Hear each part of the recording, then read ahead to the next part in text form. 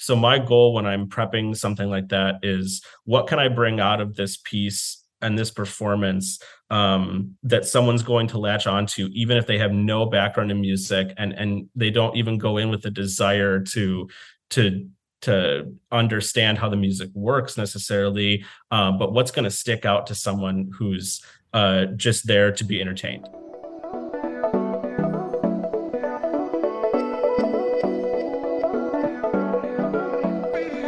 This is Max Q, the podcast by Peabody's Launchpad office dedicated to demystifying what life is like after graduation. Every episode, we sit down with a recent Peabody alumni to get their take on what life is like for working artists in today's world. Multifaceted careers, time management, finances, finding balance between your work and your life. We explore that and more on the Max Q podcast.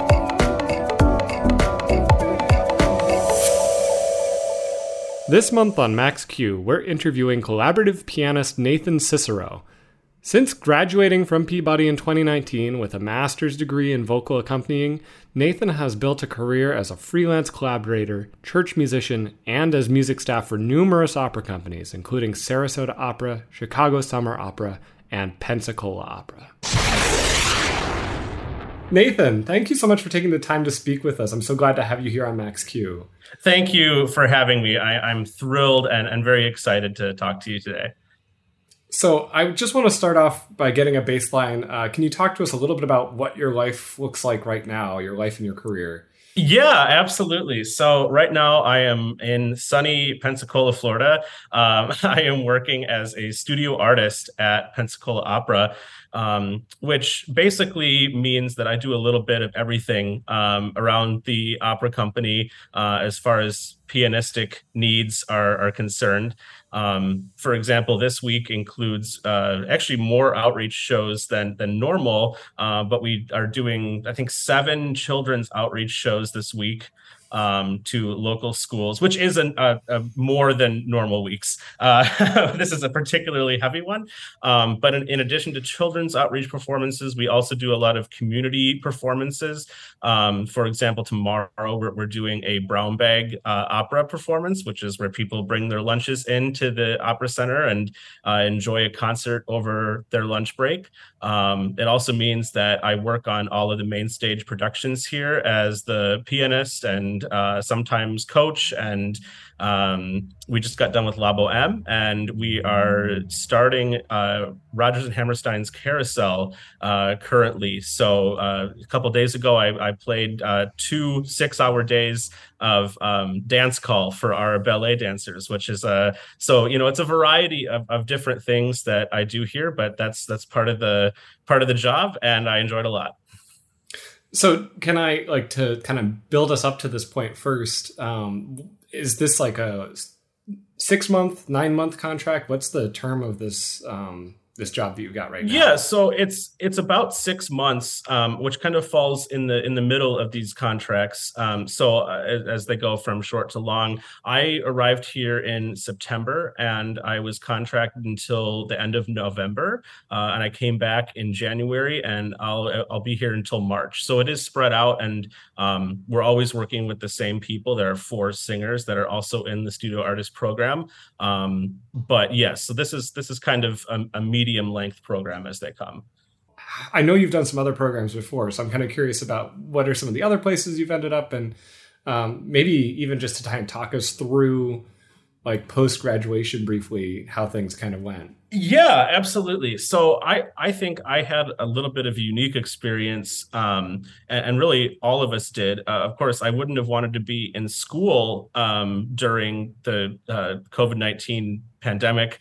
And I feel sorry for anyone who had to go through virtual learning and all of that. But it was a unique experience as a professional working musician as well. I immediately moved to the Twin Cities in Minnesota, Minneapolis and St. Paul, after I graduated from Peabody. And I got a church job there just to kind of tide me over. At least I thought so. And I ended up staying there for about 3 years, partly due to COVID and stability.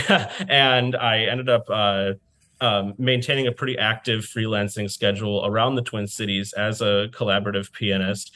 And then I had been applying for things in the meantime and kind of thinking that I wanted to, work more freelance full time and work around the country more. And the opportunity presented itself last winter.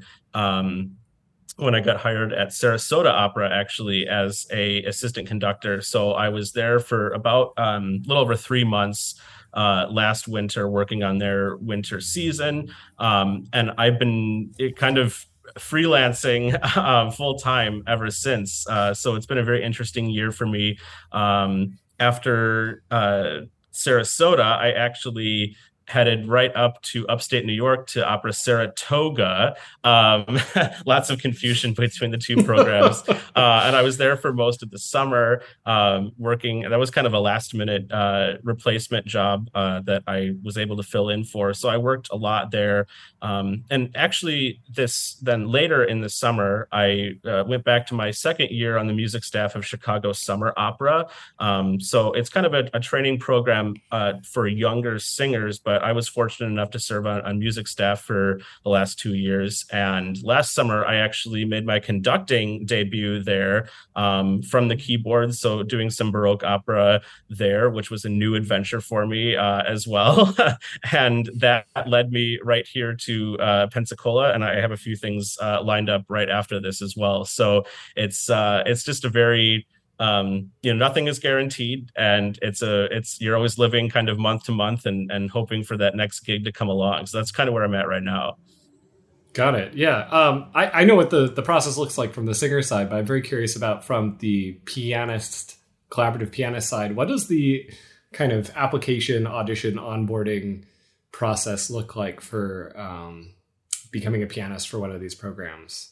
I think it has a lot to do with someone as a complete package, almost like a singer is. There's different aspects to your performance, but they're obviously assessing your piano skills, your piano ability. Not every opera score is easy, and even the easy ones have a lot of nuance to them that you really need a mature musician and a mature performer to bring out. So that's of course the number one thing they're looking for. Can you play the score? Can you get through something like La Boheme or a Mozart finale without stopping and without too much trouble? That'd be the first requirement. But our standard audition process actually involves singing and playing at the same time, which is kind of the bane of every collaborative pianist's existence, to practice both at the same time. So in that process, of course, they're not assessing your singing voice, your tone quality necessarily, although I will say it does help to have some voice training and some voice background, just so you're not blowing your voice out, you're not exerting yourself when you're trying to sing. But the main thing they're looking for there is, do you have the kind of sense of operatic style, and do you have the knowledge and of not only the technical rules of the diction, but do you sound like a native speaker, or as close to a native speaker as you could, or are you a good listener? Could you listen to a singer and give them feedback on their performance, give them feedback on their diction? Do you know it well enough yourself that you could do that? And additionally, singing and playing at the same time kind of demonstrates that we're able to use that specific skill, which often comes in handy in rehearsal. If there's someone missing from the rehearsal room, if a singer needs a cue to get in, you want to be able to sing for them and sing with them in a coaching or a rehearsal, so that they are aware of what it's going to sound like when all the singers are there. So really, that's the core of the audition process. There's sometimes a solo piece that is required, but that's probably that's not by any means is that the most important part of the audition. I think that when the real meat of the audition is singing and playing, and often you're preparing an hour plus of music, of which only 10 to 15 minutes will be heard. So it can be very nerve-wracking. That's we're not memorize. That is one positive about this audition process. This is not memorized. It's not a recital performance. We're able to use the score, but the sheer amount of music is sometimes staggering in comparison to what we will actually sing and play at the audition. And of course, we're doing a wide variety of styles and whatnot. But that's kind of what the audition process looks like. Sometimes there's an interview. They just want to talk to you and see how you are as a person, because we obviously do a lot of collaboration, both as musicians and just as humans. We have to spend a lot of time with other people, and you want to get along with the people you work with. So there's a lot of aspects, and it's very different from just going in and playing Liszt or Rachmaninoff. Not that there's anything wrong with that. There's a lot of great things about that, but it's not solely about that. And it's, do you know the repertoire? Do you know the style? Are you able to work in the operatic environment? I want to go back to you mentioned part of your current work, but also your work while you were in the Twin Cities was a large amount of freelancing. So I guess just thinking about for a more general non-pianistic audience, what was your process? I guess the first part is, was it moving back to the Twin Cities for you, or was that it was a somewhat new environment for me. I'll say that I had some connections there, and that's why I moved back. My family's from the Midwest originally, and I had gone to my undergrad near the Twin Cities, so I was familiar with the area and familiar with some people. But for the most part, it was a brand new experience for me. And I won't say it was easy, especially to start. Just because you kind of, it's like the every millennial, every young professional struggles with this. Like, how do you get experience when you don't have experience, right? It's the same with connections. And there were certain opportunities that I applied for. There were jobs that I saw advertised for skill sets that I had, and that was how I got some things. But once you're kind of in the door there, a lot of it is just people talking to people, your name getting out. If I played with a particular singer, then they might recommend me to someone else. A lot of working in the opera or theater industry is, counting on consistent work from one theater company. So once you do kind of one gig with them, then they will be, hopefully have you back for multiple others. And that's the way it worked out for me, thankfully, a couple of times. I really found that having a diverse skill set was incredibly important. And sometimes going outside of my comfort zone, because I think that for all the positives that conservatories have, one thing that you're highly specialized when you come out. You're trained at doing one thing very, very well. And I had to learn to branch out a little bit, and be okay with feeling uncomfortable in a situation, and feeling like I was outside of my comfort zone, because that's how I was going to be working, like that's just what the gig entailed. And so, it was a lot of, once you talk to one person, once you get in the door at one company, your name starts to spread around, and people will contact you and say, hey, can I give your email to so-and-so? Can I give your name to this person, that person? And it kind of spreads there, and you start to build up a professional network. And it really is a network. It's not just about you and all these people that are in your Rolodex that but in any city, even the large ones, I would say that if you're in kind of the circle, everyone has a different relationship with each other. So not only are you talking to them, they're also talking to each other, and sometimes your best work can come from that. So you mentioned this broad skill set. So I guess I'm kind of curious about, not a lot of pianists know about diction.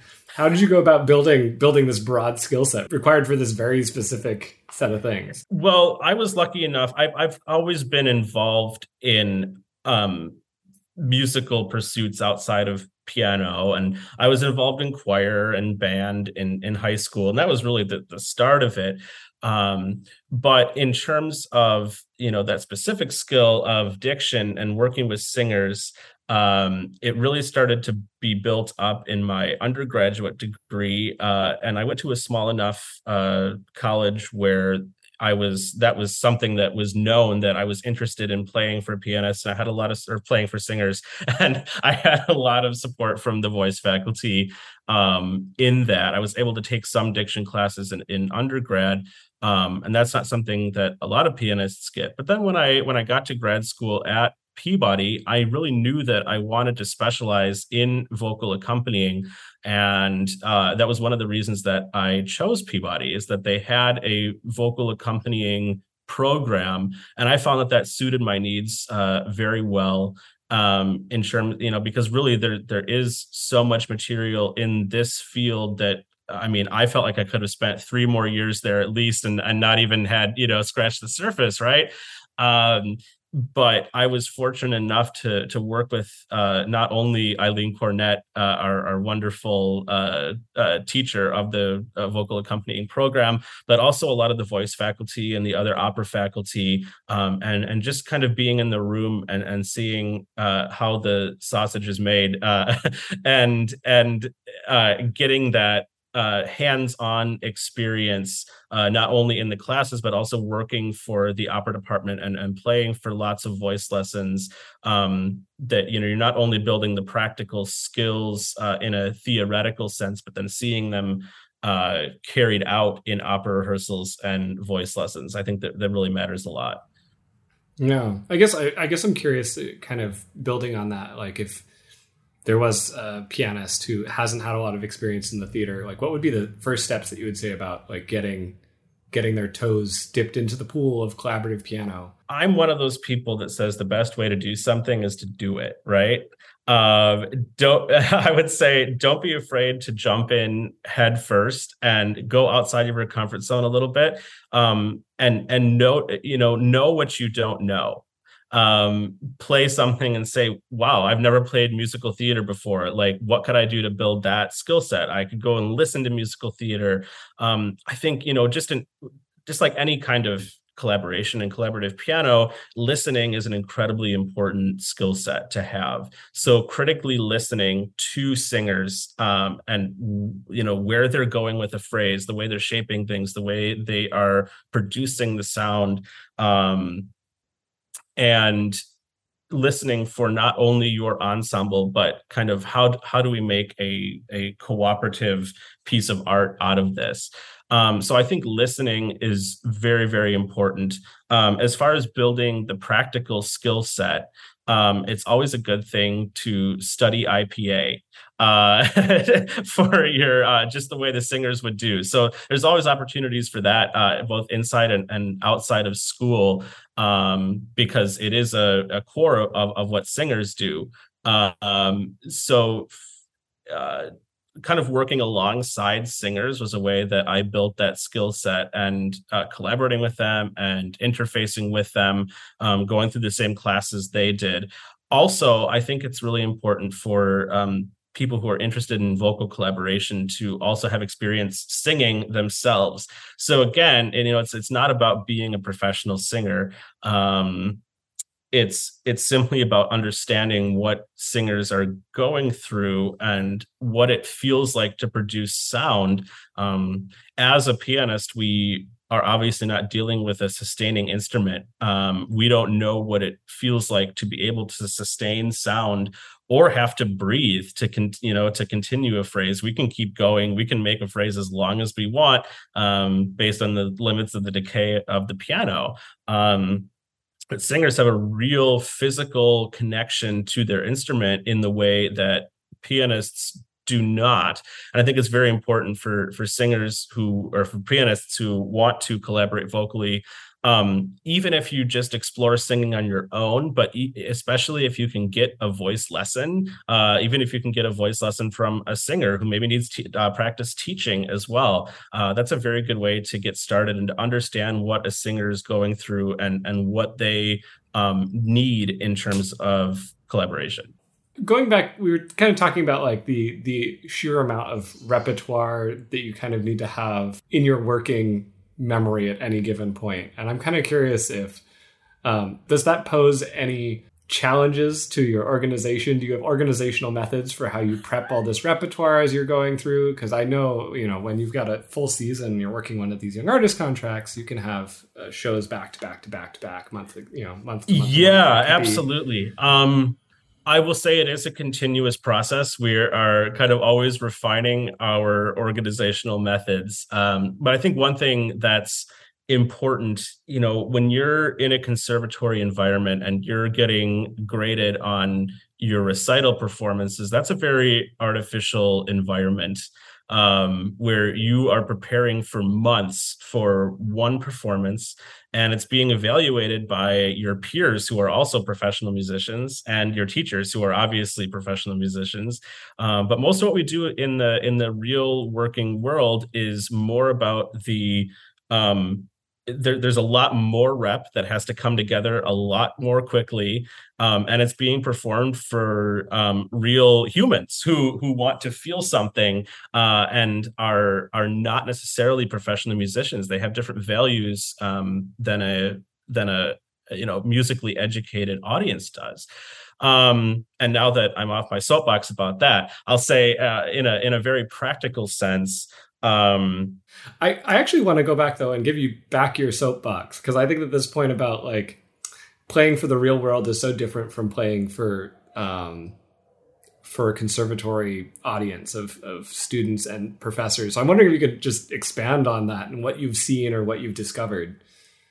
This is one thing I was thinking about as well, and something that I've always kind of been aware of, but has become more clear to me since graduation. I worked for 3 years in a church music environment, which means that the people that are hearing you every week are not paying to be there. They are not coming in with any necessary musical background. They might not even like music.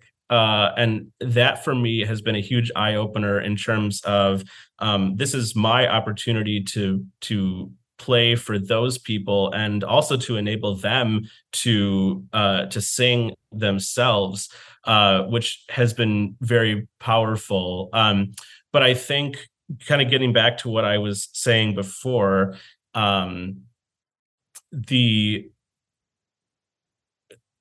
sometimes the hardest audience to perform for is your peers and are your colleagues, because obviously that they support you, but they have the necessary musical knowledge to know everything that doesn't go well, right? So sometimes it's a little bit less nerve-wracking when you're performing for people who don't necessarily have that same set of expectations. And they maybe have something different that they want to get out of the performance. When they come in, they're looking to come away with a deeper understanding of opera. They're looking to come away feeling something, or feeling that they were changed by a performance, or that they were moved by it in some way, that they were inspired by the physical ability of the singer or by the physical ability of the pianist to do what they do.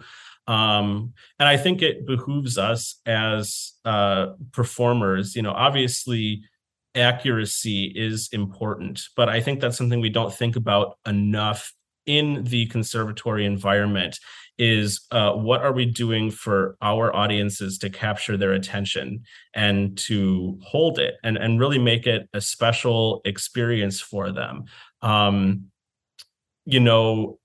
A trained musician, we know what to latch onto in a performance. We know what to listen for. But you have to be very emphatic with those things for audiences that don't necessarily have that musical background. So my goal when I'm prepping something like that is, what can I bring out of this piece and this performance that someone's going to latch onto, even if they have no background in music and they don't even go in with the desire to to understand how the music works necessarily, but what's going to stick out to someone who's just there to be entertained. I'm so glad you brought up the church work again, too, because that was actually something I wanted to kind of touch on. I'm kind of curious, what was the path there? Easy or difficult, and how did that look like? And I think one thing I wanted to touch on that is very important for any church musician is that I became very good at working with volunteer musicians. And I think that's an important skill set for any person. To me, in that time, it was all about being very flexible and knowing when to talk and when to listen, and being aware of what environment you were in and your place in that environment, and making sure that you were able to work with a wide variety of different types of people. Always broadening your kind of ability to work with a larger group of people, I think is one of the best skills you can have. To that end, I'm actually going to take that to the kind of like opposite end of the spectrum. You mentioned that you just started to get into conducting, and I'm kind of curious about, is that something that you see as part of your future or something that just came up? So for pianists in the opera industry, there are some of us who want to be conductors and then leave piano behind. I'm not one of those people. I love the physical act of playing the piano. I feel like I'm really, making music, and that's what gives me the most joy. So I don't think I ever want to stop playing, but I do want to, work conducting more into my career. And, my experience this summer with conducting, I think was eye-opening in terms of there's a lot of different hats the conductor wears. And there's like the leadership role of a conductor and also the physical, like arm waving role, right? Keeping everyone together and the musical aspects of conducting. And I feel like I very much enjoy the leadership position that a conductor has, kind of keeping everyone on the same page, and setting the tone for the show and setting the tone for the rehearsals and the collaboration. And that's something that I feel like I want to keep exploring. Obviously as an relatively untrained conductor, I still have a long way to go in the musical aspects of conducting. But that's something that I was fortunate enough to even explore here in my time in Pensacola. The conductor of La Boheme realized that, we had talked about the fact that I wanted to do more conducting. And he said, well, I'll give you 5 minutes at an orchestra read. And I was like, are you kidding me? Because orchestras are expensive, and even 5 minutes of time is is important. But he was very gracious and let me conduct for a little while, because we talked about the fact that, again, like the only way you learn the musical aspects of conducting is simply by doing it. And I had worked primarily with choirs, and to get even 5 minutes of experience with an orchestra was completely eye-opening, and the bug kind of bit me a little bit. So it's definitely something I want to keep exploring. And I don't think it's something that pianists or any musician needs to write off just because they're not we've kind of built up a shrine around conductors or conducting, and I don't think that's necessarily a healthy thing. I think that if it's something that you're interested in and you think you have leadership ability and you think you have the physical gestures to be able to do it, I don't see why there's a reason why all musicians can't be conductors. I love that. Awesome. I think I just have two questions I like to ask everybody to kind of close things out. So first, I'm just curious if there's anything you're currently reading, listening to, or watching that you want to kind of share. I was thinking about this one a little bit, and it made me self-conscious about my reading habits, I will say. But there's a couple things that I was thinking about.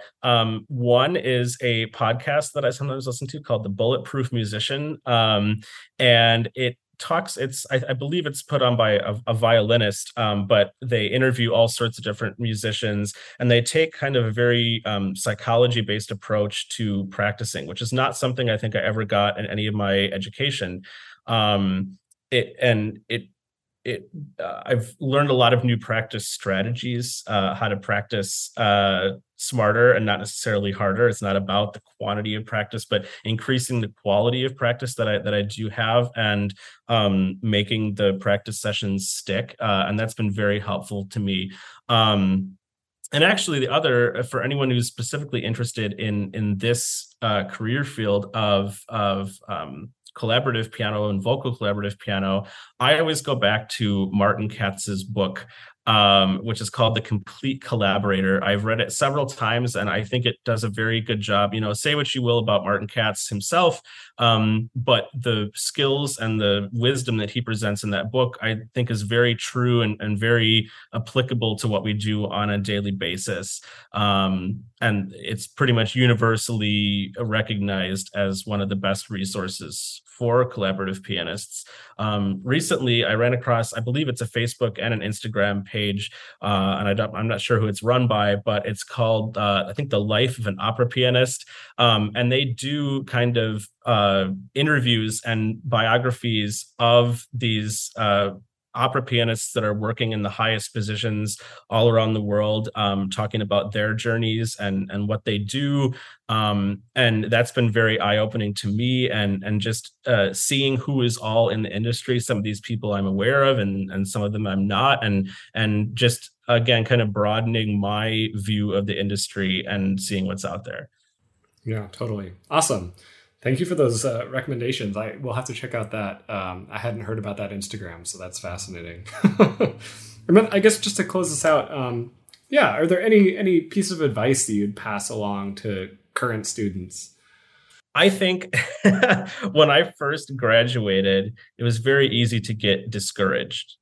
I didn't take any time off from between undergrad and grad school, and some students may be in that position right now. I thought it was the best for me at the time, but when I graduated, I was like, I've never not been in school before. I don't know what to do. I don't know how to do this.